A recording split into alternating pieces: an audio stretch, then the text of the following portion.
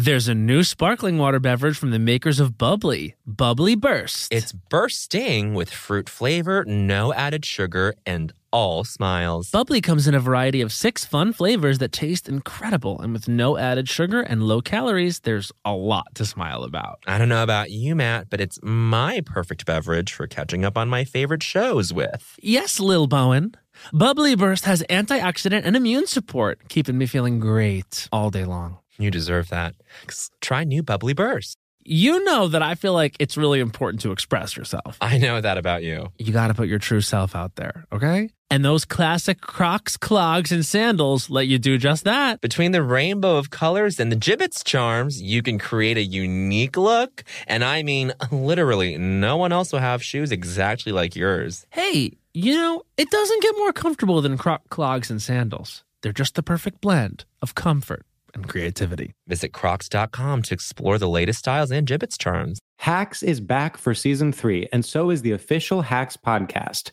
In each episode, Hacks creators Lucia Aniello, Paul W. Downs, and Jen Statsky speak with cast and crew members to unpack the Emmy-winning comedy series. You'll hear Hannah Einbinder and Gene Smart speak to their on-screen dynamic, along with stories from the show's writer's room, on-set antics, and creating the world that Deborah and Ava inhabit. Watch Hacks, streaming exclusively on Max, and listen to the official Hacks podcast on Max or wherever you get your podcasts. Hi, I'm Matt. And I'm Bowen. And we want to introduce you to the new Cantina menu at Taco Bell. Ooh, it's an all-new chicken menu with fresh new ingredients. Great as a lunchtime option. Taste for yourself. The slow roasted chicken, pico de gallo, purple cabbage, Yummy. and new avocado verde salsa sauce. Okay. With new menu options like Cantina chicken tacos, burrito, and quesadilla, there's something for everyone. With this new Cantina chicken menu, the possibilities are endless. Try the new Cantina chicken menu at Taco Bell. My grandma and your grandma were sitting by the fire. My grandma told your grandma, I'm gonna set your flag on fire. You're talking about hey now, hey now, Aiko, Aiko, ande, Giacomo Fino, anane, Giacomo Finane. Ding dong, Las Culturistas calling. Ooh, what a week, what a world. What a week, what a world. This is Bowen Yang. This is Matt Rogers, and this is the Las Culturistas podcast. We are here. We got our hats on. We have our guest in studio, ready to scour culture, ready to go for culture, and it's been quite a week, quite a couple weeks, personally and publicly. It's been a huge personal and public couple of weeks. Absolutely. There's a lot to discuss, and we have a great guest, an old friend from Bowen and I's NYU days. One of my first friends in New York. Yeah, right? Yeah. One of my first friends in New York. And we can go into this later with our history, mama. That's true. But listen, she writes for SB Nation. She writes for Jalopnik. She writes for Funny or Die, Above Average. I could go One on. half of the sketch comedy powerhouse duo, and I say that with my hands giving inflections, with Raleigh Williams, called Steve Adore. Steve Adore. You must check them out. Everyone, come on. Come Give on. it up. It's Nicole Conlon. Nicole. It's hello. Hi. Okay, this is very exciting. Like we said, old friends. Old friends, a lot of history. And I actually remember the first time I met Nicole, but I don't know if you remember this. I think I do, and I'm already embarrassed. of what you're No, about it's to so say. good. It's so good. It's so good. So I became part of Hammercats, which Yes. was the sketch comedy group at NYU, and you guys were in Danger Box, Yes. which was the improv group at NYU. Mm-hmm. And I was like kind of newly out of the closet, like, and shyly going over to like our friend's house where we had like the opening party, and like, oh, I don't know, what will they think? And I remember Colin Cortopassi, our friend, like saw me and kind of whispered to Nicole like a question that I knew was, is he gay?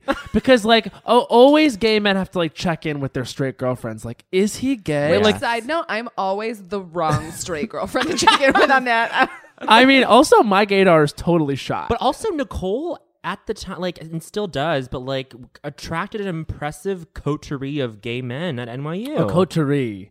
And anyway, I just remember what she said was, she looked at me, she looked back at Colin and goes, this is truly Nicole's essence. She goes, toss up. Toss up. That's great. Like, and that's the Within earshot, like you could hear her. oh, I have- fully. I have my dad and I are the same way where Yeah. I have the hardest time understanding what volume I'm speaking at any given my time. God. Whenever Raleigh and I are out in public somewhere writing and I start getting excited about something, I'll talk louder and he always has to be like, "You were embarrassing me." That's I so have funny that because problem. Raleigh's girlfriend, Sudie Green, does the same thing to me. I'm constantly screaming when I'm excited or worked up about anything. He's like, okay, just want to let you. She's like, you're screaming. But you're screaming at this moment. And the chain goes on, continues at me because I feel like you check my volume sometimes. My Yeah. volume. What is it? When do I do that? In like a restaurant or public space? Public spaces when I get too loud and like you will like shoot me a look and be like, Bowen, behave. Yeah, I just love Yeah. being the power. I love telling Bowen to shut up. Ugh, it's the Quiet dynamic. down. Nicole and I go way back. Nicole and I first saw each other in high school. At So it all the way goes back all the way to Denver. Yeah, It goes back to Denver. it just we dipped a toe in Denver Dipped a because toe in we Denver. met. Our high school improv groups were performing at the same theater, Mm-hmm. and we literally met for one night and then didn't talk again. until Yeah. You we met got to NYU. eyes. Yeah, we you met locked eyes, and you knew. yeah. And we knew. Well, then, and then it took a minute where we became Facebook friends before we had even met again in person at NYU. Yeah, and I think it took us both a while to figure out, like, oh, that's the other person. Yeah, that I yeah, met. Actually, yeah. Well, did you guys do that thing where you got accepted to NYU and then proceeded to friend request randomly like Yes. hundreds of people? I didn't because you I didn't? was but I came to NYU. It was sort of like a fluke. Like it was not. I applied there because my high school guidance counselor made me go there, but like Yeah. all of my other choices were other schools, and just through like a series of random events, NYU ended up being the only option. And I was like, I had been to New York once and I hated it, and I was like, Yeah. I don't want to go there. I don't want to study theater. I don't like any of these people, and I'm too good for all of this. Yeah, and then, like, yeah. They friend requested me and tried to be like very welcoming and like friendly, and I'm a stubborn asshole and was just like, I don't need to be friends with any of you. Nicole Wait. dragged kicking and screaming to the then #1 dream school in the country. In the top, in the That- top studio. they at wouldn't Tisch. let that go. What do you mean? They wouldn't let that. They were always talking about how NYU was the #1 dream school, right? Here's the thing. I need to be honest though, because people are like, but you got in, Nicole. That's so impressive. And it's like, I think I got in because my parents could afford it. To be honest I with think you, that was a big part of the I reason think- Your I got admission? in. Yeah, I think so. Oh. I actually think that they accepted a lot of people. I think it was kind of easy to get in, depending on what program I you thought were. it was kind of easy to get. you in. were- I think it's a 30% acceptance rate. Yeah, I don't think it's crazy competitive. Also, there's a lot of space to put these people, and they want your fucking money. Yeah. They're Yeah. a fucking Horrible. scam. Yep. I mean, I was thinking, and I'm not proud that I went to NYU, but I was thinking back to like some of my education, and I'm like, holy shit. Oh God. Well, in the same way that I'm a very stubborn asshole and like didn't want to be friends with anybody in the theater program, I Yeah. transferred into Gallatin because I'm Right. the kind of person who's like, I want to be able to do whatever I want. So you were originally in I drama, was in ETW. studying experimental theater. Yeah, and then I transferred into Gallatin because I didn't want to have to learn anything. And then I went Yeah. there and I was like, I'm going to design my own course of study. And then in retrospect, it's like, I learned nothing. I did not learn anything in college. It's like a little bit embarrassing It's how little I horrible. did and how little I It kind learned. of makes me feel like, because I truly do believe that if I were essentially, because at 18 years old, when you graduate high school, you pretty much are forced to go to college. I mean, Yeah. unless you can't go. If you're from like the suburbs, like, or the nicer suburbs or whatever, like, or if you're from any middle class like upbringing, like that's what you do. Yeah. You go to college despite high school knowing part two. Or it's high school you- part two, or yeah. you don't necessarily know what the fuck you want to do. I mean, I think probably all three of us thought we were going to do one thing when we went to school and ended up doing something totally different. Yes. I mean, my education in NYU was like all in the gradient towards like doing well in my MCATs. And now, like, with some distance away from school, from undergrad, like, I remember nothing. I bet some learned. people would be surprised to know that about you, though. Oh, yeah. I was a pre-med at NYU, but I was on the improv group. So, like, my social circle was, like, mostly, like, people in Tisch kids, like, actually, like, cool people I wanted to hang out with. I mean, like, look, there were some great people in the pre-med program, but it was just very It's competitive. very specific. When you do this, especially when you do comedy and Yeah. when you hang out with a group of people we did, it's your brain works a very specific way and it does become very different or difficult to hang out with people who like are just normal people, and that's not to say No, that no, one no. is better or No, worse. but it is a culture. It's a specific culture, cultish. and it's hard to let it go. Oh, and yeah. it's if you're always doing bits, Mm-hmm. you know, a regular conversation just becomes very stressful because you're trying to figure out like the game of the conversation. Yeah, They're like, you're I'm just telling you about my drive to work. when do we laugh? When like I remember my first year I was in liberal studies. Well, because to like reveal something about my experience at NYU, I was on essentially what was disguised as an academic scholarship, but it really was an athletic scholarship. I was supposed to run track at NYU, know that. and they gave me like not a great amount, but an okay amount of financial aid for me to say, okay, it's not completely irresponsible for me to go to NYU. But because it was a D3 school, they couldn't call it an athletic scholarship. Right. So I had applied early decision to Columbia, but just wasn't a good enough student to get in there, but had the athletic seal of approval. And the same thing happened at NYU, and because it was easier to get in, they gave me like what was sort of an athletic scholarship, but they called it an academic scholarship, which I was then able to quit the track team and still keep because they couldn't take my Right, because academic they were- scholarship away. Oh my god, that's so. So I funny. was on the track team for 5 days. And then I was like, no. I remember you hated. I think you've told this story before. It was so bad. I mean, it was just like, that's why I feel like you don't go to school when you're 18, or like, I don't necessarily recommend it, because I truly feel if I were forced to go to college now, and this is my original point, that I would want to learn so much Totally. more. Oh, I would yeah. seek Totally. out knowledge. I have considered going to grad school, not because I want to like do anything with it, but because I want the opportunity to study something that isn't exactly. Exactly. Put in your all. anything related to what I'm trying to do career wise. Matt's hat just fell off. We I have just to- my yeah, we have to culture do- hat just fell Yeah, off. get the culture hat, Bo, and we'll talk. I have a question for you, Nicole, because I think you told me this about you with NYU, with like your reluctance to matriculate, I guess. But like, what was your top choice? So for I had schools? wanted to study ancient history, and it's very difficult to do that in Yeah. America because we're not close to any of the artifacts. So Yeah, I had wanted yeah. to go to, I think my top two choices were, they were both in England. Actually, I think one was maybe University of Edinburgh and the other was University of Manchester. I had And so no that idea. had That had is been so like cool. my plan. And then my mom, and like real quick, this is going to sound like I'm blaming my mom for all my problems. Like things worked out well. I have a very good life. Yeah, Like, yeah, I think yeah. I'm maybe happier doing this, but like my mom, when it came time to like really like commit to a school, was like, I don't want you going overseas. Like, Yeah. and then at that point, like the schools I had gotten into in the US, like the dates had already passed, or like I was sort of applying there because I had to. And so it came down to like NYU, or like I could go to like CU Denver. Right. I think what your mom was really thinking was, it's going to be very hard for you in England to decide you want to do comedy later. Yes. So she was like, I just want you to have a solid fallback of Her comedy. thing is, she's very like, she's actually gotten much better about it. But like when I left, her thing was like, if you're in New York and you get like really sick or something, I can be there in 4 hours. Yeah, but if no, you're in that's- England, it'll take me 2 days to get And there. again, maybe a reason why we're not ready and we shouldn't be sending 18-year-olds Yeah. to school, because we don't God. want them to fucking get sick overseas. Yeah. Okay, well then why are we putting them in like this kind of stressful situation? Yep. Elizabeth Conlon, your mother, just a wise woman, because I remember right out of college when I was like getting ready for my MCATs, or when I was taking them, or a second time around, I remember her asking you, and then you asked me sort of as like by proxy. You were like, Which is so funny because now you and my mom have each other's phone numbers and you could just text each other. Exactly. Hi, I'm going to text Elizabeth later. And she had asked you to ask me what my plan was and like what I wanted to specialize in. And I just, when you asked me that, I like froze up, and that was like one of the moments that led up to me being like, oh, I can't do And this. my mom, Yeah. to her credit, has both my parents are physicians, and both of them have always from day one been like, don't, the same way that comedians say it, like, don't do this unless you have to do Yeah, this. Like, yeah. don't do this unless you can't do anything else. Yes. Yeah. Exactly. I totally agree with that.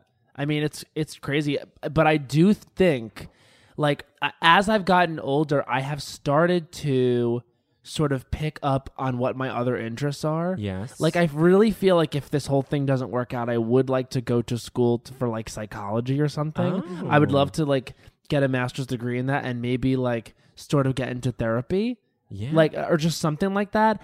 Also, I am really enjoying reading a lot about like gender, and like I'm really liking like like all these conversations that we've been having over the past couple weeks in like our community on Facebook and what's now become essentially the entertainment community at large. Yeah. With this now what's become like this Amy Schumer controversy. Like it's just so interesting for me to hear all their perspectives and like, you know, obviously I feel a certain way, but it's just like really kind of it's this interest in like in like gender and like all that stuff that I never thought I had. Yeah. And that like And just sparked something politics in general. Sparked something. But in it's you. like, but I would never have known I was interested in any of this. But And at I don't 18, know if I could have gotten interested in it. I think I No. needed the life experience leading up to this point. Sure. Right. And so maybe, yeah, it's like Everybody go to grad baptism school. by fire. Yeah. Everyone go to grad school is what the moral of this Yes. is. Nicole, we have to ask you, like we ask all of our guests, what is culture that shaped you? Yeah.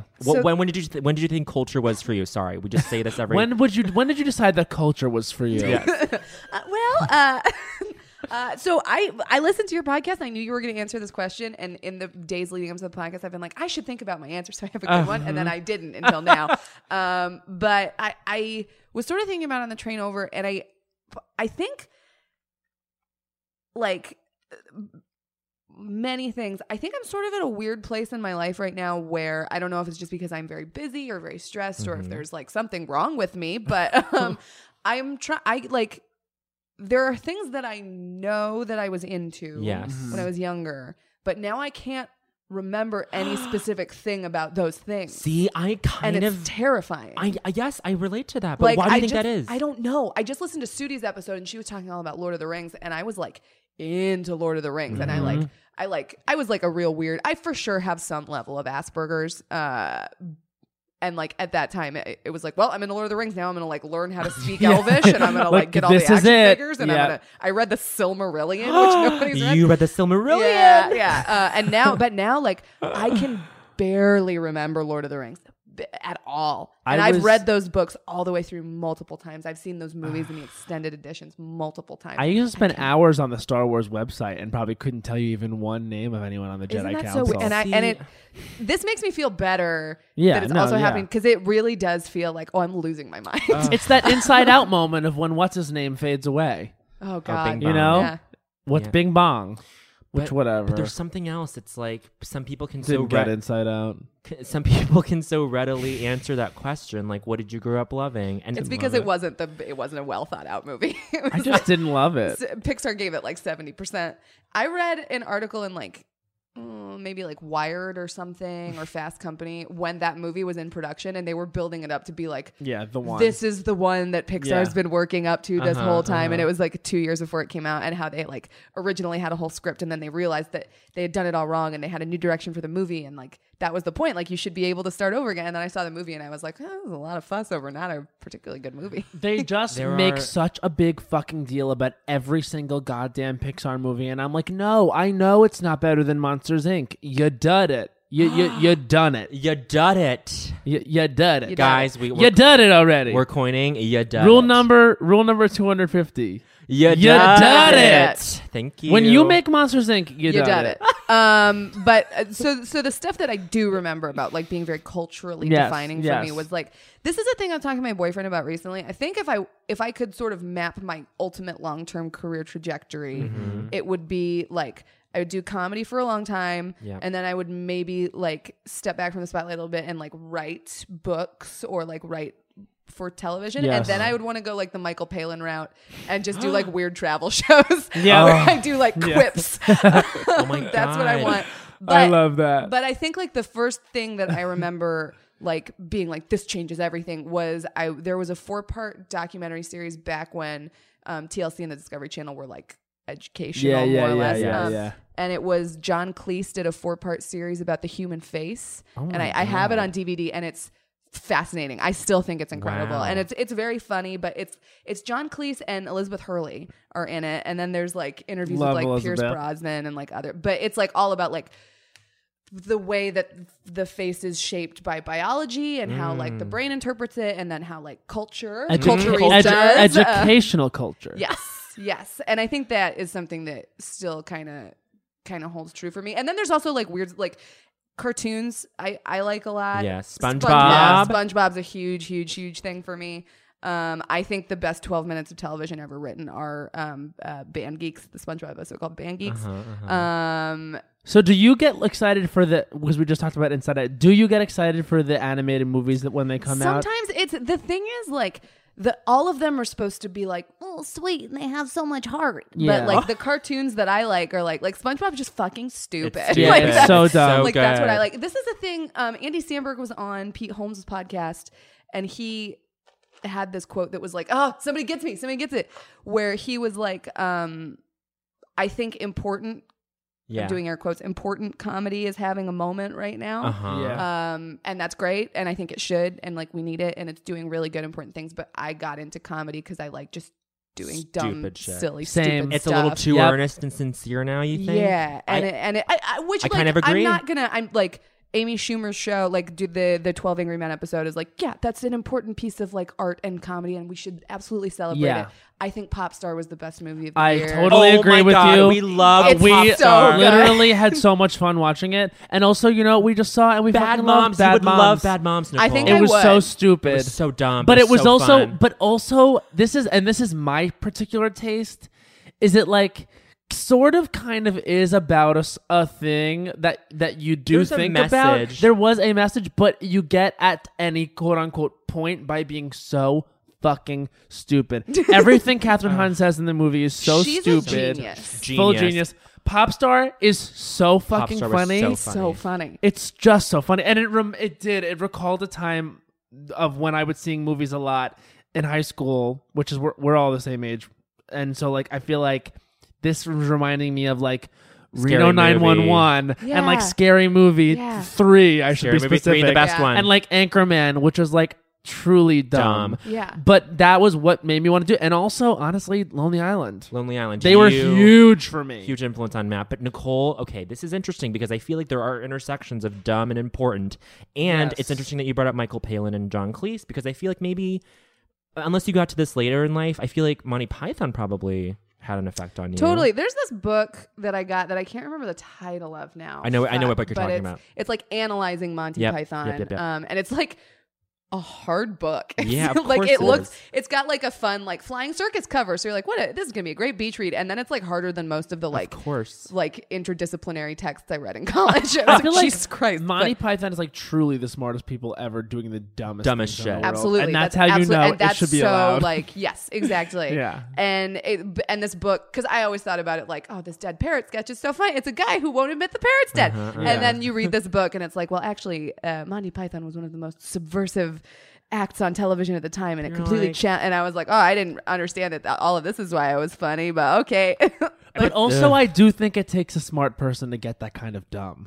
Sure. I really do. Like, I think that, like, for example, were you guys fans of Wonder Chosen? Yeah. I never saw it. I Okay, never watched so it. oh my god, you got to check it out. Or maybe it was only funny to me, like being like really tired at night in high school, but like. It was so fucking funny, and it was so fucking stupid. But like, and it was like a kid's show that was like inappropriate. Like that was what was so crazy about it. But I just remember some of the jokes that I now look back on, and they still hold up for me. Like a random non sequitur being like, they do a sketch, whatever, and then a transition would be like a little girl like having an anguished like moment, and the voiceover was, "You're never too young for a Vietnam flashback." And I was, and so she was just funny. like, and there was just like bombs going off in the back, and it was over in 4 seconds. Oh And my I was like, God. that to me is brilliant. I don't know what to say. Like that gets it for me. Like that will stand the test of time. for me. You know what stands the test of time and will for all time? What? Scary Movie 3. Yes. When No, I know what you're talking about. When- This is the best Okay, scene. This is the best scene in cinematic history. the guy walks out with his daughter or whatever. his No, little it's so funny. sister. Anna Faris and Simon Rex. Simon Rex! Literally, we are the only ones who know his name. Former gay porn movie star. He only Simon did solo Rex. scenes. He did solo He only scenes. did solo stuff, but he did like show his asshole and jack Uh-huh. off in gay porn. Yep. Sure. And he was in Scary Movie 3 as like the romantic lead, the comic lead with Anna Faris. They have this like sweet scene in a classroom, and he's like, "Take it easy," and he picks up his like niece from school, and they leave, and the scene lingers on the door for just like 2 seconds, and then like dozens of crayons just like hit the door. Cut to Regina Hall, the kindergarten teacher, going, "Now who the fuck did that?" And Scene over. Scene over. Next scene. So good. And you know it was in the script. Like, you know it was in the script because, like, what? Like, it's just like stupidest fucking interaction between Anna Faris and Simon Rex. The door closes, seconds go by. All these fucking crayons. Who the fuck did that? It's so moving on. Oh my god! I think the moment within the past like 5 years, I think that I laughed at on a television show harder than anything else was the show Those Who Can't on True TV. There's just one moment. It's at the end of an episode. It has nothing to do with the episode. There's like because it's a show about teachers, and I'm not just saying this because they're from Colorado, and I'm not just saying that this. So they're teachers at a school, and there had been like an assembly or something, and the mascot named Terry is rolling across the screen, and one of the guys is just sitting there, and Terry rolls past, and he goes, "Terry, you're so dumb." I think I've heard you reference this. You're so dumb. Oh my god! That reminds me. I don't know if this is like a good connection, but that reminds me of when you and I, Nicole, were at your house winter break in like 2009 watching SpongeBob SquarePants Mystery with the Twistery, and then that's such a funny movie. Such a funny movie. And Is it a movie? It was like an Mystery at the Twistery. It's like a made-for-TV movie. And then I referenced this. Oh, I forgot about this until. Oh, it's so funny. And then wait, can you walk me through this again? Someone goes up to Patrick. Yeah. A fish goes up to Patrick. Wait, what does he say? He goes, "Are you a werewolf?" It's about werewolves, right? I'm butchering this. I have to look it up now. We'll look it up. Oh Get god, it? it's And so also- funny. A solid year we quoted. We quoted this. All Do you know year what long. I'm realizing? I'm remembering now that people love and I love is like honestly just like quotable lines. Quotable lines. Like movies and like things right There's now. some people they like to make don't fun of the have- guy who just quotes movies at the party, which I get it, but there's so much of me that is that. Oh my guy. god, yeah. Do you know what I just remembered? Fucking Middleditch and I don't like water. I've never drink it. Middleditch. Oh my I god. don't like water. I never drink it. Oh my god, and Josh Rubin. Josh Rubin and Middleditch. Oh my god, in those college humor videos. So Honestly, fucking you know funny. what's crazy to realize? Yeah. Is that I've been watching some of the people that I like. Oh wait, I've been watching some of was these people for Googling it, but I so remember fucking it. long. Like Middleditch, I've been watching his fucking videos for Yeah. so long. Uh-huh. Like even like the Derek guys, like it's just crazy. Like and we've officially like there's people that I've met now that I'm like, oh yeah, I watched your video in middle school. Middleditch did. Nicole got Middleditch to do monologues for a Danger Box show, Which is so our crazy. sophomore year, Oh my and then God. he just kind of did monologues and sat there and was like a little like, "Oh yeah, I'm here, whatever." And then Nicole and I did a whole scene about Williamsburg, and at the time it was like It was still cool to make fun of hipsters. it was still cool to make fun of hipsters and make fun of Yeah. Williamsburg. And then Middleditch laughed a lot, and I was so proud. I was like, Middleditch likes us. The line was there was like a The SpongeBob line. Patrick goes up to a fish and he's like, "Well, you might not be a butler, but are you a werewolf?" Out of nowhere, in no context within the episode. And the guy's like, "What? No." And then Patrick's like, "Okay," and he walks away. And then he just turns into a werewolf. and screams. It's so It has goddamn nothing funny. to do with the rest of the episode. See that? I love that. We're gonna return to that very soon. Like absurd, stupid comedy. It must go that way. It has to. It has to. That's what all of our references have been tonight. Like Monty Python, SpongeBob, fucking Wonder Shows, and like all of those things. I do. I love it. I mean, but I do really appreciate what's going on now. Like I do like all of it, but I definitely There's room for both. I think there is room for both, especially with so many platforms. I think well, and I think that's the issue is now it's so many like and I work for one, so I've worked for multiple many clickbait websites where it's like they want to make a funny video, but they want it to have a point because that's like what's shareable or whatever. Yeah. And I think that's like just like an oppressive force in comedy right Yeah. now. I think it's the only thing that's not funny is Yeah. clickbait. It's clickbait. It's yeah. so not fucking Transparent. funny. And like, Not the show transparent. I'm saying it's all transparent. Yeah, yeah. No. I thought you meant the show transparent. we thought you meant the Transparent is transparent. clickbait, y'all. Transparent is not funny clickbait.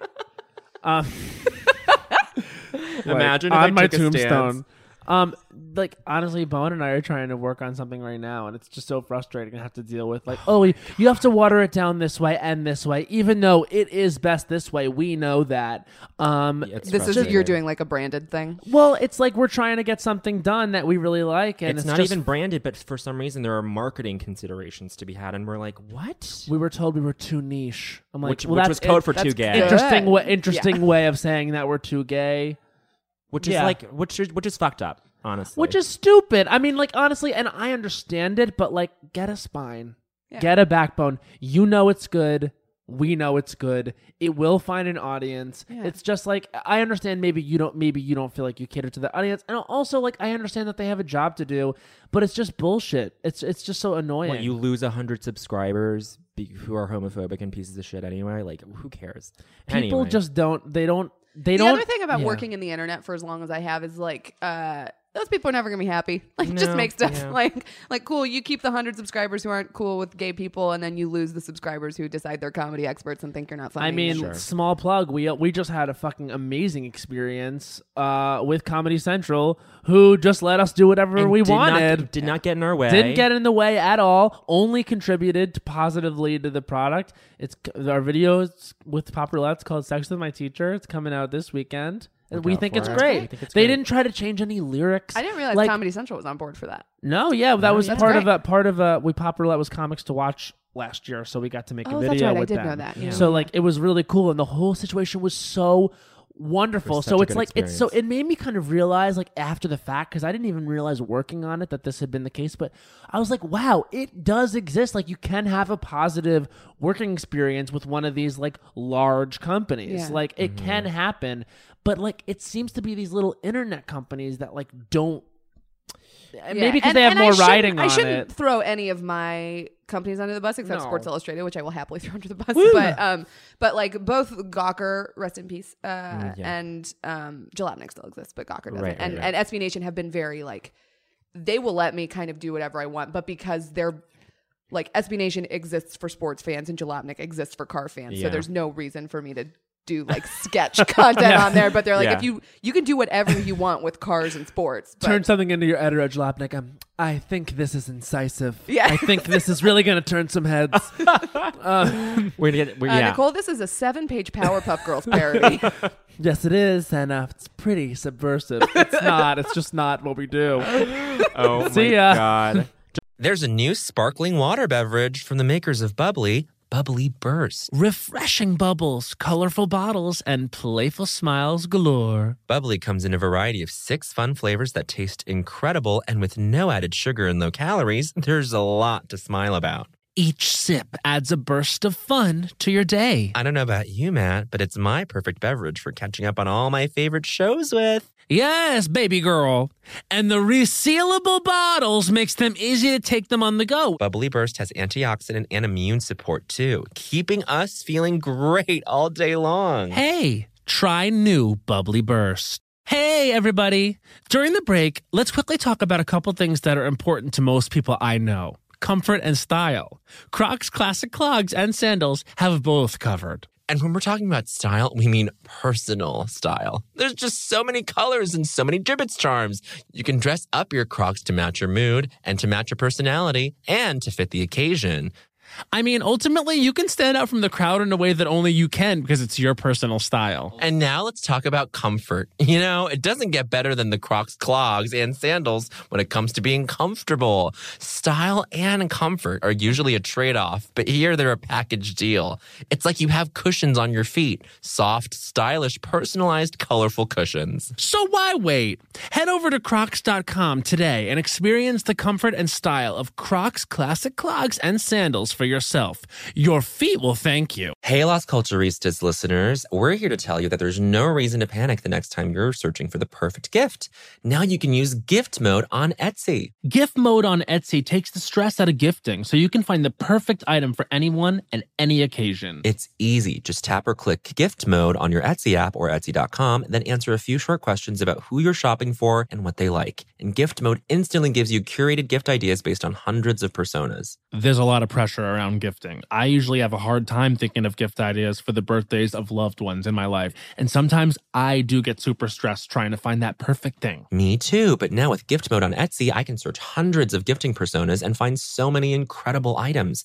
And I actually just found a custom chalk bag for the adventurer in my life who's into rock climbing. Not me. Now it's simple to find gifts made by independent sellers for all the people in your life. So, whether you need a housewarming gift for the new homeowner in your life or a birthday present for the pickleballer in your life, Gift Mode has you covered. I'm not the pickleballer. Need to find the perfect gift? Don't panic. Try Gift Mode on Etsy now. When the music of Celine Dion makes sweet Canadian love with the Oscar-winning film Titanic, you get Titanic, a campy, unhinged, chaotic night out. And what more could you ask for? Find out what really happened to Jack and Rose on that fateful night from Celine Dion's totally real and historically accurate perspective. Titanic is NYC's funniest night out. Plus, it's the winner of multiple awards, including the Las Culturistas Kimberly Akimbo Award for Best Indoor Live Performance. Titanic is a parody musical that answers the question of what really happened to Jack and Rose on that fateful night aboard the Titanic. My life was improved by seeing Titanic, so much so that I reached out to my best friend, Bowen Yang, to improve his life. And Bowen, did it succeed? It succeeded so much that I went 4 more times. So set sail with this kooky, crazy off-Broadway hit this season. Plus, if you get tickets 6 weeks in advance, you get 30% off. And that's on Titanic math, girlfriend. But seriously, who can wait that long? Go see it tomorrow. What are you waiting for? Get tickets today at TitanicMusical.com. Jalopnik, so you work at one point in time, prior to this week, you worked for 2 media conglomerates, for Vox and for Gawker Media. I mean, is there like any like crazy like? Is that like a weird experience at all? Or you're just working for, you're just a free agent for all those sites? Yeah, well, I'm full-time. I was full-time at Gawker with Jalopnik, and then I left when I started at SB Nation. So I was never at them at overlapping times. I think the weirdest thing about it is so like, you don't have to talk. We don't have to put work on blast. It's no, and you're not at all, because the thing is, it's like an unbelievably good job. The thing about SB Nation is like all of my coworkers. It's the first time I've ever been insecure about the fact that like all of my coworkers could easily walk out of the office and into a UCB class and be the funniest guy in the UCB class. Oh, don't you hate that?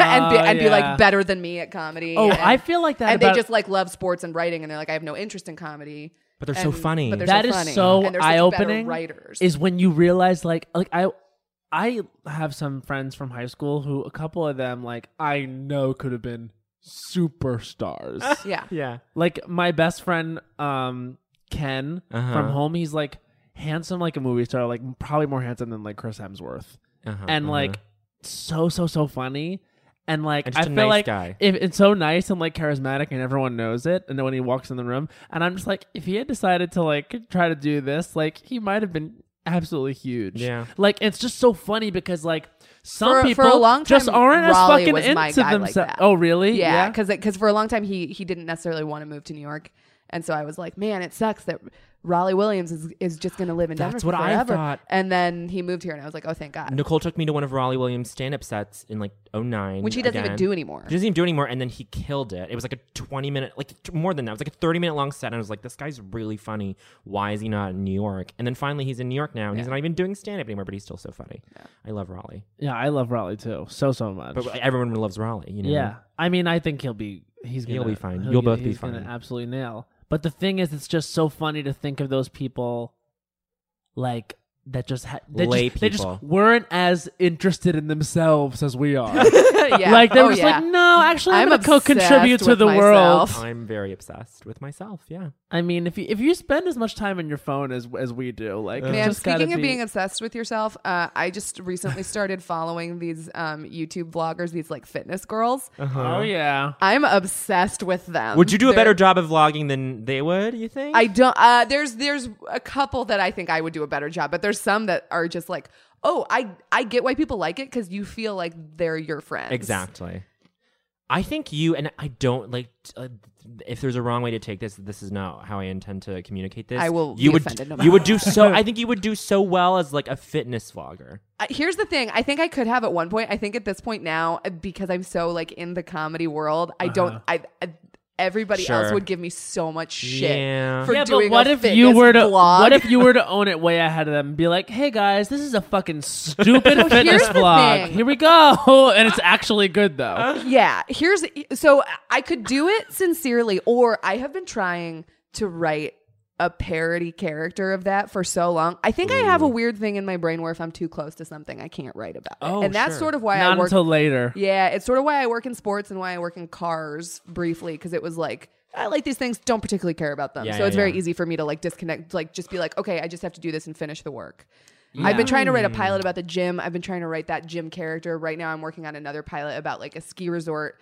I've been working on this screenplay that, back to the history thing, I've been working on a screenplay about Giuseppe Garibaldi for years. Garibaldi? You're writing a Garibaldi screenplay? Which is crazy to me God. that like Italy hasn't made a Garibaldi biopic since like 1960 or something, and it's not even a particularly good one, which makes me think there's some sort of like life rights issue and I should just let it sail away. Sure. Something like that. But I mean, I can still write it to learn how to write. But like all the stuff that I'm very excited about and passionate about is just like, and maybe it's just because like I'm not good enough yet, so it's like anything I write's going to be a little bit disappointing to me.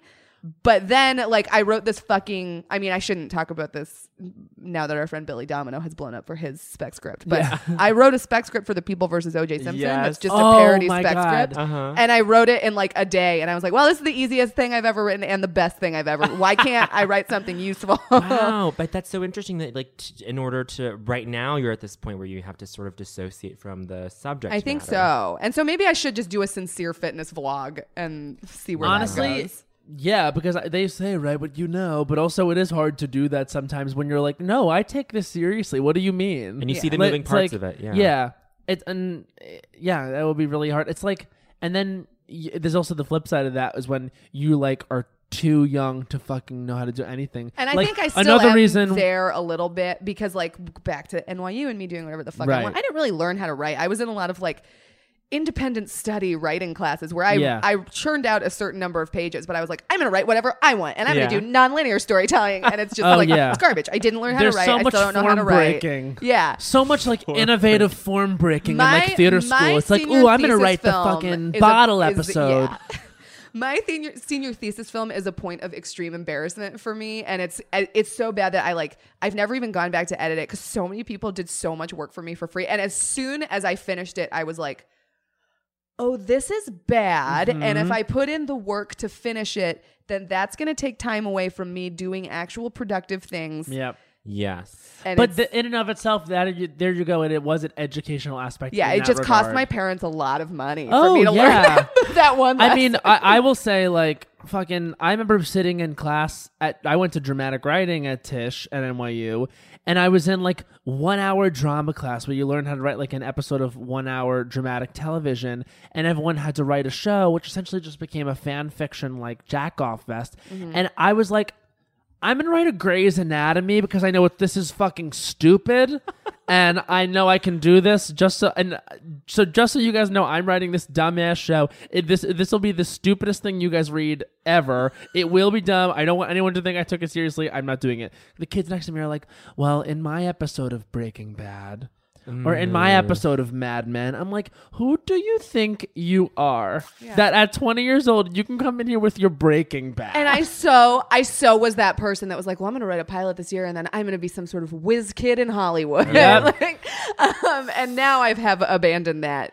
And now I'm like, I'm 26. I'm so old. No one's going to want me anymore. And then I have the very few moments of clarity where I'm like, shut the fuck up, Nicole. In my thesis class at dramatic writing, a kid wrote like a 1 hour script about like a man in the 1680s who always was going into fugue states and like becoming a different person. Oh my but God. Like the fugue personalities were helping each other solve a crime. I was like, it was called Fugue. He just loved because Fugue is also a musical type that would have been around during the 1600s. Honestly, it was crazy. And he probably just watched that Breaking Bad episode where Walter comes back from his fugue state, and they keep saying the word fugue. Literally, fugue state was not a thing before Breaking Bad. No, it wasn't. That's true. That's 100% true. I love using it as like a way. Oh yeah, when I went into my fugue state, I was on a fugue state on Fire Island. Yeah, like we always refer to our Orlando trip as one long fugue state. Absolutely. That's what it was. That's what it was. Okay, Nicole. The loose theme for this episode is sports. Yes. You just said that you don't care for sports all that much, which is completely well and good. I mean, is there anything? I mean, I don't watch sports really. So, I mean, I kind of got into sports. I was seeing a guy who liked basketball a lot, and he was a sports writer at the time. And then for various reasons, the relationship didn't work out. And then now we both look back and are like, "Oh, thank God that you moved away," and it didn't because it never would have worked. And now we're friends. But so I kind of got interested in it because of that. And then we were in that weird time after college where it's like, I can't get a job unless I like have something to show for myself, but I don't have like a portfolio because I don't have a job. And it's just this endless loop of like, you can't ever get started. So I started blogging for free for some basketball blog. And then I met somebody in a sketch class who introduced me to somebody at Sports Illustrated. And then I think largely because Sports Illustrated need more women. I've also exclusively worked in very male dominated fields. And so I think many times I have been a diversity hire, which has led me to be just like, this is going to sound terrible for all of the other affirmative action programs in the world, but I have been vastly underqualified for every job I've ever had, except for the one that I currently have because I have learned from the jobs I was underqualified But that's the point. for. And that's kind of, and it's been like, because it's sports, it's very, and like, I don't care what work I'm making. I'll do whatever you want me to do. I do think having worked in sports for as long as I have, like, I've grown to appreciate it. And I think that it can be a very valuable lens for looking at other parts of culture through. And I think the best thing about sports is it's easy to make analogies and like explain complicated concepts to people because sports is sort of a level playing field. Sports term. Hello. But there are very few sport. Like once I'm done working in sports, I will probably watch occasional basketball games. I'll watch golf, and I don't think I'll ever watch another sporting event. And I'll watch the Olympics because the Olympics are the best. I used to be obsessed with baseball, like Major League Baseball, like obsessed, like in a real way. It wasn't even like, well, Dad liked this, so it was like in a real way obsessed, like the way like you become obsessed with like a TV show or anything like that. It was like an obsessive thing. And now I look back and I'm like, that's so funny because I don't even remember how that could happen. Like, I don't even understand how that could happen to me now. Yeah. And I think it's part of like, it's like sports was one of those things that got ruined for me as I got older because I realized it was all fake. And like, it was one of those things where I was like, no, I'm actually not going to give that a break. Yeah. Like you get older and you watch sports and you realize, well, they're all on steroids or most of them are on steroids. And then like, for example, with baseball, like that entire world, like everything about the game in 1998 that made it so exciting, you know, the home run race, to find out that those were two like actual monsters, Sammy Sosa and Mark McGwire, was like not something I was willing to like forgive. Sure. Whereas like, you get a little older and you realize like the Oscars are fixed or something and like they pay for those awards to be given out and you're like, I get that it's a business. For me, it's like they're ruining these men's bodies and it's crazy. Yeah. Like with the doping things with the Olympics, I'm like, that to me is insane. They can't be wanting to do this. And if they are, there's like mental issues and like also have you seen there's a great documentary called Bigger, Faster, Stronger that is about steroids and it's very interesting. It's not the most well-made documentary because it's like a big gym guy who's like, I want to expose steroid culture in the gym and he does like the best job he can, but it's not it's never going to be like Errol Morris, you know? But that's very good. The other thing that like sports is useful for me because I have I'm a real weirdo and I, like I said, I for sure have some level of Asperger's and sports is just a very easy way for me to talk to people. Cause it's like, especially because like, I don't get that much about sports. I'll be the first person to admit that, but I understand the things to say to make it sound like, you know, about sports. And then you just let the other person talk. And then it's like, we're friends now. That's so smart. I totally get that. It is like an entry I find point. it very useful for me, but it's not something I particularly enjoy. Totally. I think I'm more like that with music.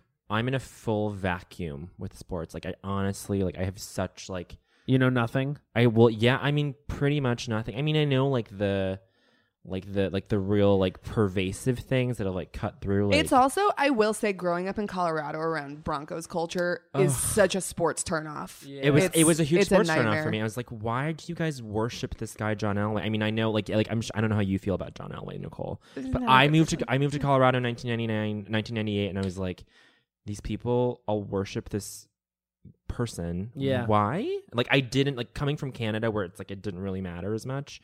It's very weird. And was and so I also weird. have like a lot of like ethical issues with the NFL now. Like you're Oh, like, yeah. there's Yeah. a 97% chance that an NFL player will get brain damage. Like that's not a thing Yeah, that we can like no. kids shouldn't be playing football. Nope. Like this I'm is, happy. It's bad. I'm happy that that's coming out. And honestly, I say that my father for 30 years was a varsity football coach, and I think it's so a part of like that. It's so a part of the culture Yeah. that like it's really still really taboo where you kind of want to tap people on the shoulder and be like, but actually look at what's happening. Yeah. Like actually If an watch 8-year-old what's boy going has on. multiple concussions, he's fucked up for life. My Yeah. dad is like one of the most naturally gifted athletes I've ever met, and he was drafted by the Dallas Cowboys out of college. Wow. And he ended up not doing, because this was in the 70s when it was like, he would have been a wide receiver. He was like a skinny white guy wide receiver, and professional athletes didn't make the money back then that they do now. Yeah. And he knew he probably only had like a couple years in him. And then he was like, well, I'm going to have to go get a real job. And then I've been like out of school for 2 years, and like didn't make sense. So he turned it down for a variety of reasons. But now I think like if he had a son, I don't know that he would have let his son play football. No. And he even like, cause he's a physician, like he treated kids with sports injuries all the time. Oh, he's an orthopedics. Yeah. physician, yeah. And so he sees all the injuries, and I think even he has come around to being like, football in its current state is bad. We got to do something about it. And even he still watches football as a fan, you know? yeah. Yeah. It's just like so ingrained. And also like not even about just their health, but the way that they act. I Oh, mean, yeah, and they treat people hit around their them. wives. It's Like, bad. like It's it's not isolated. Like, it's crazy. And I don't want to pretend that like other athletes are like way better, but Saints. like the NFL, there's so many problems in the NFL. Yeah. And I do So think, many. I also do think there's a racial element to it. Absolutely. Where it's like, why don't we care that these men are kind of killing each other out there? Is it because they're black? Because like, mostly white men own these teams, like mostly white men making the decisions. Like that feels kind of strange to me. Yeah. If you really think about it, like The concept of individuals owning sports teams is always like never made sense. it's to me. bizarre. I mean, it's like, oh, we'll trade this one to that one. It's sports And- is the kind of thing where if you think too hard about it, you're Yeah. like, sports are bad. yeah. All well, sports are bad. It's bad because there's money. Yeah. That's why it's bad. It's bad because it's all about money. It's not about winning. It's really not at the end of the day. Like, it's about money. Yeah. And that is why no one is wanting to say anything about these kind of sports injuries and what they do, and also why for so long we didn't say anything about the steroid use, because everyone fucking knew. Yeah. Everyone knew. How like if you, I'll tell you who didn't know, the fans, because I think everyone just like ignorance is bliss, and like you see these like hulks of men. You see Mark McGuire and he's this marvel, and you think, wow, he's our Babe Ruth, and you just keep living your goddamn life. But those team owners all knew, like.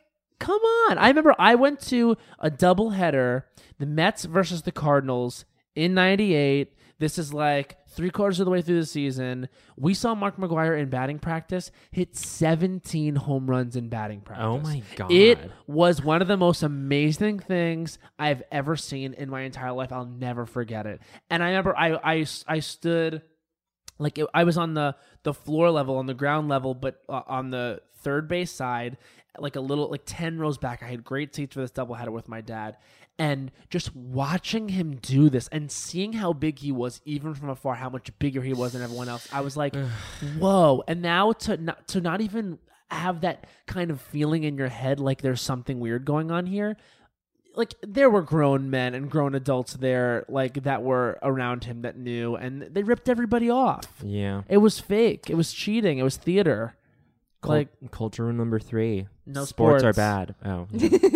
No sports. Sports are bad. because like everything's fake, right? I mean, Everything's you fake. you grow up and you realize the politics are fake, the fucking entertainment industry's fake, sports are fake, but it's like there's something about this and pretending how noble it is. That's what it is. And I think that, to circle back around, I think that's why maybe I am so drawn to like just really stupid, dumb comedy. Because it's like, it's not. Because life it's not trying to be important. Like it's life is a meaningless. farce. Yeah. There's no artifice in dumb comedy. Yeah, it's not like Life is a trying to farce. like present itself as anything other than like this is dumb, Yeah, right? yeah, Uh-huh. Yeah, like exactly. you guys know the world's fucking dumb, right? It's all fake. It's all a thing. It's like what RuPaul says. What does RuPaul say? It's The Matrix. The Matrix, honey. Like this is, I think, ever since I heard this spoken out loud by RuPaul, it now makes so much sense to me. It's like The Wizard of Oz. It's like once you realize there's a man behind the curtain, you get disappointed and your instinct is to get fucking angry. But it's like, don't get angry. Just like understand the truth, which is that everything is fake. And then play in the fakeness. Yeah. And why do we get angry? Because we realize we got bought. That's why we're so mad. It's like we got bought by the Maguire Sosa thing. And like, come on. That was so stupid. And I just remember like, I think even the next 3 years after that, like hearing even for a second, like the first time I think I heard like Mark Maguire cheating steroids, I think I knew even then I was like, oh shit. Like I gotta back away from this. This is so stupid. It was over for me after the Subway series. I was like, no way. You think you can pinpoint your like distaste with and disenchantment with sports to I think I McGrath can Sosa? I think I can pinpoint. Well, with baseball, I think I can pinpoint it to when the rest of the fucking country was like, "Fuck this." Everybody in the country was tuned in for the Subway series. It wasn't just a New York thing, to my understanding. It was like nationwide. It was like such a big deal. Everyone thought about the home run race. That was national news. It was on the cover of every newspaper. It was such a big deal. Now who fucking cares? It's like, what? We're going to be surprised? Like, A-Rod's fucking who? He's how doped up? They're like, he's getting retiring? Okay, cool. I would have thought he was gone 5 years ago. Like, maybe it's just that my priorities and like the way I entertain myself have changed. But like, I feel like nobody really takes it that seriously anymore. Sure. I mean, I have no context for this, so this is really. I mean, It's people, really difficult to enforce. people talking also. more about the fucking halftime shows than they are the Super Bowls. You know what I Yep, mean? yep, Like they really are. Yeah. Like who cares anymore? Like I don't know. I guess people do, but Wow. And then this has nothing to do with anything, but I watched it last night. But there's this documentary called I think it's called All This Mayhem. I think, but it's about Tony Hawk was the first skateboarder to land the 900. Right. And then there's some people who say that like this other guy did it in practice, but like the camera didn't quite catch it. But like he's the first guy who like, here, I did it in a contest. Here's irrefutable proof that I did it. But this is a documentary about these two like Australian guys who they explicitly say like, yeah, from the moment I started skateboarding, I just knew I had to go to America because I had to beat Hawk. And it's, and their whole thing is like they just want to beat Tony Hawk, and the documentary like sets it up as like these guys were better skateboarders than Tony Hawk, and Tony Hawk was a big dick to them, and there's a conspiracy to prevent them from spinning this trick in the whenever, I guess 99 X Games, I think. Like they kept him out, and these guys were better skateboarders. And then like the rest of the documentary is just like their lives like falling apart and them doing every drug on you earth. spoke out. Yeah. And then I read an interview with Tony Hawk afterwards, and he was like, they literally made everything in that documentary. Yeah.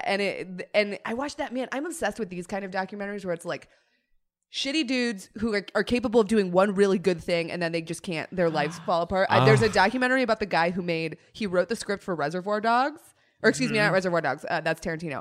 Boondock Saints. And he was just like a shitty Boston guy who was working as a bartender. Yes. In I've LA, heard of and he this. wrote this script, and somehow it got to the Weinstein Company, and they were like, "Yeah, we'll buy it." And so then he got famous, and then he just like brought all of his weird Boston friends into it, and the reason there's so much footage is because he was so into himself that he made one of his friends just film everything.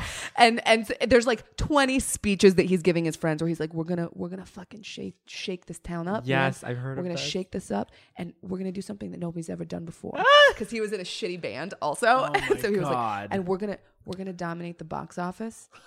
and we're gonna dominate the music charts. And nobody's ever done that before. And I wanted to be like, tons of people have done that. I love like, Dolly Parton, Elvis, Barbara Streisand, like Frank Sinatra, like tons of people. Madonna. Like Madonna. so many people. But he was like, this band is going. And then you never actually hear their band play.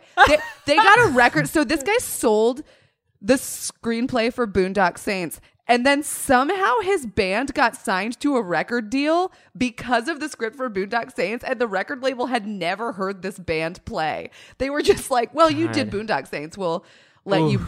And then like the record deal falls apart and they like can't stop drinking, and it's like, wow, this insane. Boondock Saints, literally every older kid on my track team, and I like ran cross country in high school, and like the guys with like long hair who were like did track, they all quoted Boondock Saints in their AOL Boondock Instant Saints Messenger is the profile. movie that like the seniors in high school like. Yep, God, exactly. They horrible. were like, you don't get it, but like Boondock Saints. And now if I think about it, I'm like, was there a plot to that movie? Yeah. Like, Most likely not. Have you ever seen the Tanya Harding documentary? no, it's been on my list for forever. But You I have must. I will watch it. It is because it's truly a crazy person on display. I mean, and she's just got so much of her own belief in herself in her eyes, and she's sitting there telling you like, listen, it's a fucking conspiracy. And you're like, you truly are a crazy person on a global stage. Like, and honestly, two things I think are fascinating, which I never really got until recently. Well, three. I mean, the Lewinsky thing, like, now is fascinating to me because truly you understand how cruel America was to her. And Yes. that was a story not of a president cheating on his wife. Because honestly, she probably fucking knew about it, and I don't think she really cared. I think she had to pretend she cared. But I think that's a story about America turning their back on that woman, and I think it's a story of the first real online bullying. Yeah. I think we'll look back on that in 100 years and saying that was the state of the world at that time. But also the OJ situation, I had no idea he was as big as he was it's until crazy. the show. Yeah. Did you watch the 30 for 30? No, I haven't, but Watch I heard it. it's amazing. The 30 for 30, there's stuff that takes place in that documentary that would not be tolerated in a scripted series because it's like this could never happen, but it did for him. There's a point in episode 1 where one of OJ's high school friends is like, I remember we played a hilarious prank on OJ one day. One day we were all alone in the locker room and we pulled a gun on him. And that's the prank. Oh my God. That's it. It's crazy. I didn't, because I've only ever known him as a murderer. Yeah, the trial same. happened. When Oh, I was yeah, that's same. our born, so I generation didn't is. know And that I he said- was like a football player. I remember I started watching The People versus OJ, the Ryan Murphy show, and I was like, hold good. on. So good. So good. And I was like, hold on a second. He was like A hero. already national that hero. famous. I texted my dad, I'm like, how famous was OJ Simpson at the time of his arrest? And he responded, he was the most famous athlete of his generation. And he was more than that. He was a movie star. He was on commercials. He was the first like kind of like for sports star to do that. And then I was like, okay, so this is like as if Michael Jordan or LeBron James or like Serena Williams, this is where it happened to. Side note, do you follow Serena Williams on Snapchat? She's incredible. She's unbelievable. She's unbelievable. She's phenomenal. So I hear, but I have yet to follow. I love Serena. she did- that she- documentary too. The Yeah. Serena and Venus documentary. That's the truth. She did So she did a good. Vogue 70 fucking whatever Oh, questions. yeah, I and saw she that. was incredible. Yeah, she's Oh my God. funny. unbelievable. She's so funny. She's also amazing in the Sorry video, the Beyonce Yes. Sorry video. She's just fucking getting it. on Instagram, there's this toast filter. I don't know if you've seen it. There's literally a filter that's just a piece of toast with a hole for your face. Yeah, Yes. And she just does it. Just looks at herself. It's so funny. that's hilarious. She's one of the good ones, and she's one of the best athletes of all time. So Yes. good for her. And the third one that I want to say is what I can't believe is the fucking Tanya Harding and Nancy Kerrigan thing. I can't believe that happened. Yeah. It is What a bizarre batshit insane, period in our and it was history. figure skating. Yeah. It was figure skating. It was which makes it so much more perfect. like you can't come up with a better character than Tanya Harding, the figure skating world champion, trailer trash. Yeah, trailer trash. You can't come up with They a better. have to- And the the next ice princess season, Nancy Kerrigan. Yeah. Why? They- why? You can't. Sorry. They have to do because like it's not you can't do American Crime Story because like nobody died, but they need to give it the People versus OJ treatment. I would They watch the need hell out of to. it. You need American Crime. What is it called? American Crime Story. The People versus Tanya Harding. We need something. Yeah. We need to switch because you could do American Crime Story and then not do the People versus. You could just do American Crime Story. Tanya fucking fucking Harding. and get like fucking Sarah Paulson to play her, have her beef Oh, up. my Honestly, that God. would be perfect. I would live, die, and come back to life yeah. for that. You got to get involved in that show somehow. I mean, Yeah. I want to she had her like weird dumb boyfriend. Jeff Gillooly. Yeah. Who was one of the guys who beat her up? Jeff Gillooly was one of the people that hired the two like Oh, goons, he the hired him, two yeah. fucking true idiots to try to kill or beat up Can Nancy you- Kerrigan. her? Okay, No, I'll do or- it now. No, or- not now. Not now. What are you doing? Like so, and in honest to God, broad daylight. Like truly, like, and then What are honestly, you doing? The circus, and like, just I can't believe. Oh man, that, and also like the amount of shit that she got for like literally like, who knows if it was like a little put on or not? I don't know. Nancy Kerrigan? But I believe that Nancy Kerrigan like is a little bit of a piece of work too, because she was like truly, she's the face of white privilege. But Tanya's also white. What's your No, point? no. But Tanya never had any privilege in her goddamn sure, life. sure. She That's the was- thing is like when you watch the documentary, you're like, you're almost like Rooting You're for almost like Tanya? with Tanya. You're like, yeah, this bitch had to go. She was rich. She had the endorsements. She had to go. She had to get clubbed. That's beautiful. Because We had to clear the way for Tanya. no one's fully good. No one's fully evil. I love that. Shades of Grey. Shades of Grey. It's like Game of Thrones, bitch. It's the rule number 78 of culture. There is a shade of gray. That's the rule. Listen, I can't believe those three stories of the 90s truly could only have happened in the 90s. But then again, here we have Trump running for goddamn president. So And- maybe it all gets more. But you know what? Also, as we learned today, the title of this episode, Life is a Farce. Life is a farce. A theme that we've touched on multiple times. We've in the come to a past. segment in our show. This is a favorite segment. Yes. This is called I Don't Think So, Honey. Mhm. Now, you have to pick something in culture that you are feeling some kind of way about. And you got to rail against it and say, I don't think so, honey. As many times as possible. Many times as possible. It doesn't have to necessarily make sense. It has to. Do you we have to all say, do one or do I don't- just do We one? all do one. Okay. You have to say, I don't think so, honey. And you got to be passionate. Okay. So I have one. You're going to go first because I have one too. You go first, though. I actually came prepared this week. I came prepared this week too. I came semi-prepared. Okay, same. I knew So my subject give me your matter. phone so I can Okay. do the clock. All right, so this is Bowen Yang. I don't think so, honey. And go. I don't think so, honey. Chinese consulate and the Chinese consulate website, honey. I don't think so, honey. The website for not being very clear with the guidelines on what paperwork I should bring, what should be notarized, what IDs I should bring, what inviter identification I should bring. It is not clear whatsoever, and I am not going to wait in line for hours and hours at the consulate, which is only open 5 days a week, weekdays from 9 a.m. to 2:30 p.m. Horrible hours. Why can't you accommodate those of us who work from 9 to 5? I don't think so, honey. For those stupid hours, I don't think so, honey.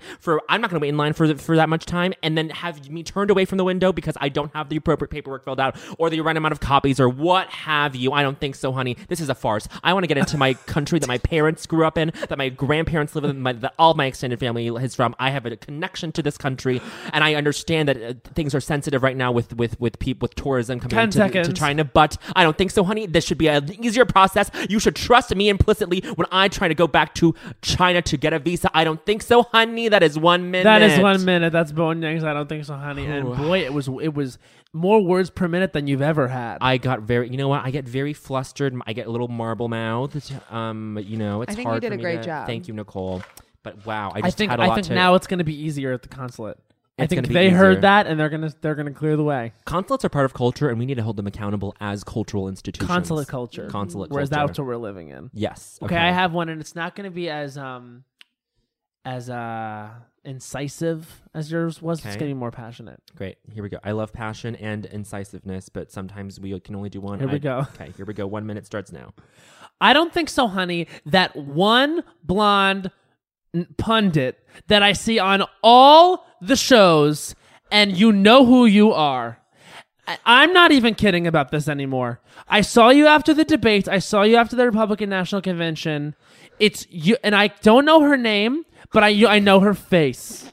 And she is the one, and in her eyes, whenever she talks to somebody who is of a different race than her, you can see fear in her eyes. And I call her out because I look at her, and she was actually trying to tell a black gentleman on CNN the other day that Obama has done less for the black community than Donald Trump will. And it was crazy. And I was like, you are the kind of person who, if you were walking on the street and you saw a black person coming your way, you would pull your bag tighter to you. Shame on you. You have deer in the headlight eyes. You have blonde hair. I've seen you before. I'll finish you. And I'm done with you. And I'll find your name. I'll say it next episode. That's 1 minute. That's 1 minute. I don't know her name. Okay, is it Dana Bash? She's on CNN. You look it Is up she while I do conservative? mine. Dana Bash. She's not particularly conservative, but I don't know who It's you're not like talking about. Mika Fox or Is it Mika Kelly or Brzezinski? whatever. It is not. It is not Mika Brzezinski. Is I it know her. Dana Bash. It is not You Dana know Bash. her. No, but isn't You'll it crazy? finish All these her. women look the same. I mean, especially on Fox, but okay. It's crazy. We'll it's get- stupid. We'll get to the bottom of this. Okay, but Nicole, are you ready for your 1 minute? I'm I don't ready. think so, honey. All right, and here we go. Okay, War Dogs? I don't think so, honey. Woo! I don't think so, honey. I seen it? No. Am I gonna see it? I don't think so, honey. War Dogs looks like exactly like Wolf of Wall Street, which I hated, but minus the attractive main character. Yes. It's just two ugly guys, and now instead of a story about how one person fucked over a first world country, now it's about how two guys fuck over a third world country. I don't think so, honey. no. Wolf of Wall Street was the movie version of a story that a drunk, coked out coworker you barely know tells you at a party that will not end. I don't think so, honey. No. Those actors are not real actors. That screenplay's not a real screenplay. I don't think so, honey. Wow. It's being marketed to 14-year-old boys who are now, it's propaganda. All it is propaganda for 14-year-old boys to suddenly love war. It's exactly what Jarhead was. It's exactly what Apocalypse Now was back in the day. I don't think so, honey. I'm not going to support this regime of terror, especially when you could go see fucking War Dogs, or not War Dogs, when you could see Bad Moms, which is great. Yes, Yeah. that's 1 minute. Wow. All right. Ended up Who Bad is in Moms. War Dogs? Is that Adam Devine? No. Who is in War Dogs? Fucking the guy he was in Wolf of Wall Street. Fucking Jonah Hill. Jonah Yes. Hill. He's Ew. in it. Yeah. No. Get him Yeah, out. he's in it. And it might be Adam. It's not Adam Devine, but I think it's a guy who looks like him. Sure. Well, It's an they're average all the white same. guy playing an average white guy character based on a true story about how Oh, they fucking killed a lot Miles of Teller. brown people. Miles Teller. Miles no Teller. way. Honestly, I don't think so, honey. Miles Teller. No, I Our don't think producer, so. Joe, Our just got producer chills. Joe is agreeing. Do you with say his I don't body. think so, honey? Yeah, Joe hates I Miles can't Teller. I can't stand What Miles else, Teller. what else has he done? I'll tell you what he's done. An obnoxious interview in Esquire. Oh, he's the guy. He's the that guy. And that also, guy. I met the fiance of the woman that wrote that article. It was so random. He actually is Henry's friend. Oh. And I was out for drinks with Henry and his friends. And this guy goes, yeah, I'm getting married. And I was like, oh, what does your wife do? And he said, she's a writer for Esquire. You might have read that article about Miles Teller. She wrote it. I'm like, that was amazing. And Yeah. started a real conversation about what a fucking douche stick he is. I love it. I love that he's out of the closet with his douchiness. Oh yeah, he's also like, it also truly, I don't need any more Leonardo DiCaprios. No. I don't need him. Like, I don't need him. Give me more Zoe Saldana's. Give me more Zoe Saldana's. Give me more Halle Yeah. Berry's. Rule number 106 of culture. I don't need need no more more Leonardo Leonardo DiCaprios. I Give me need more more Zoe Zoe Saldana's. The best rule. You know, I just want to say one thing before we close. For those of you that are friends with me on Facebook, which you all probably are, I love doing my own podcast where I'm like addressing a broader audience. Yeah, but I but know. it's- you but know I know very who you well. are. And if you haven't friended me yet, friend me. I usually will see if we have over 10 mutual friends, and then Yeah. we'll accept it. There you go. Open myself up to a lot of people that way. I just want to say I posted the trailer of a movie called Kidnap that's coming out with Halle Berry, and this is the trailer of the century. I think Nicole, you might know this. Is there an award for best trailer? I think there is. I don't know what it's called, but I think there is, and that trailer should win it. should win for every award. time she says, "Oh God."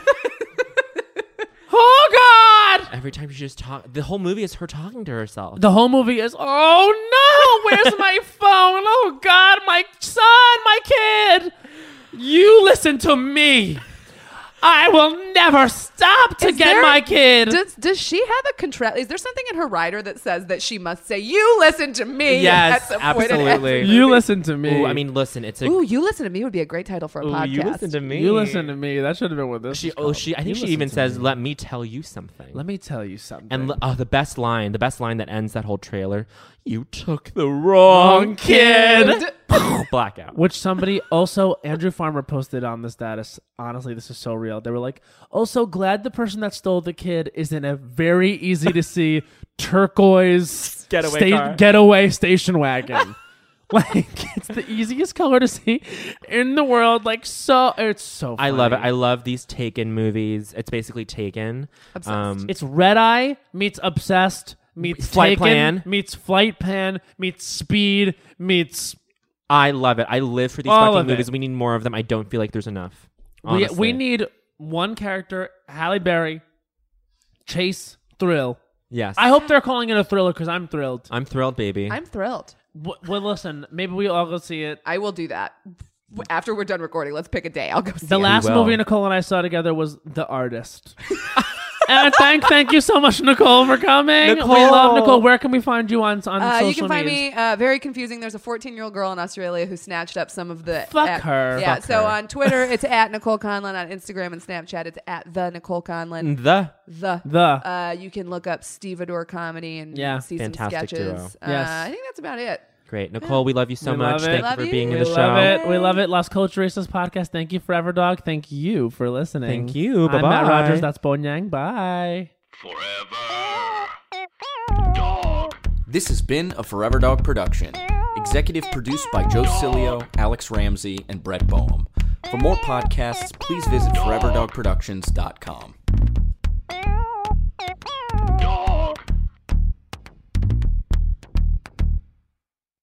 There's a new sparkling water beverage from the makers of Bubbly. Bubbly Burst. It's bursting with fruit flavor, no added sugar, and all smiles. Bubbly comes in a variety of 6 fun flavors that taste incredible. And with no added sugar and low calories, there's a lot to smile about. I don't know about you, Matt, but it's my perfect beverage for catching up on my favorite shows with. Yes, Lil Bowen.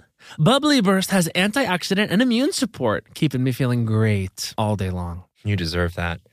Try new Bubbly Burst. You know that I feel like it's really important to express yourself. I know that about you. You got to put your true self out there, okay? And those classic Crocs, clogs, and sandals let you do just that. Between the rainbow of colors and the Jibbitz charms, you can create a unique look. And I mean, literally, no one else will have shoes exactly like yours. Hey, you know, it doesn't get more comfortable than Croc clogs and sandals. They're just the perfect blend of comfort and creativity. Visit crocs.com to explore the latest styles and Jibbitz charms. When the music of Celine Dion makes sweet Canadian love with the Oscar-winning film Titanic, you get Titanic, a campy, unhinged, chaotic night out. Find out what really happened to Jack and Rose on that fateful night from Celine Dion's totally real and historically accurate perspective. Some say Titanic is the best gay nightclub in the city, and those people are me. And me. So set sail with this kooky crazy off-Broadway hit and get tickets today at TitanicMusical.com. Get tickets today at TitanicMusical.com. Canva presentations might be the most visually impressive presentations you'll ever use. Start with a stunning template, use it as a springboard for your design, add images, graphics, charts, and data visualizations from the massive media library. It's easy to wow any audience with Canva presentations. Canva presentations are perfect for any deck you want to design for work. Sales decks, marketing presentations, onboarding plans, you name it. Any department can nail their presentation with Canva presentations. Perfect, record, and share a talking presentation for people to watch on their own time. You'll appear in a video as a talking head on the slide, and it's the perfect solution if you can't be present in person or if time zones are tricky. Nail your next work presentation with Canva presentations at canva.com, designed for work.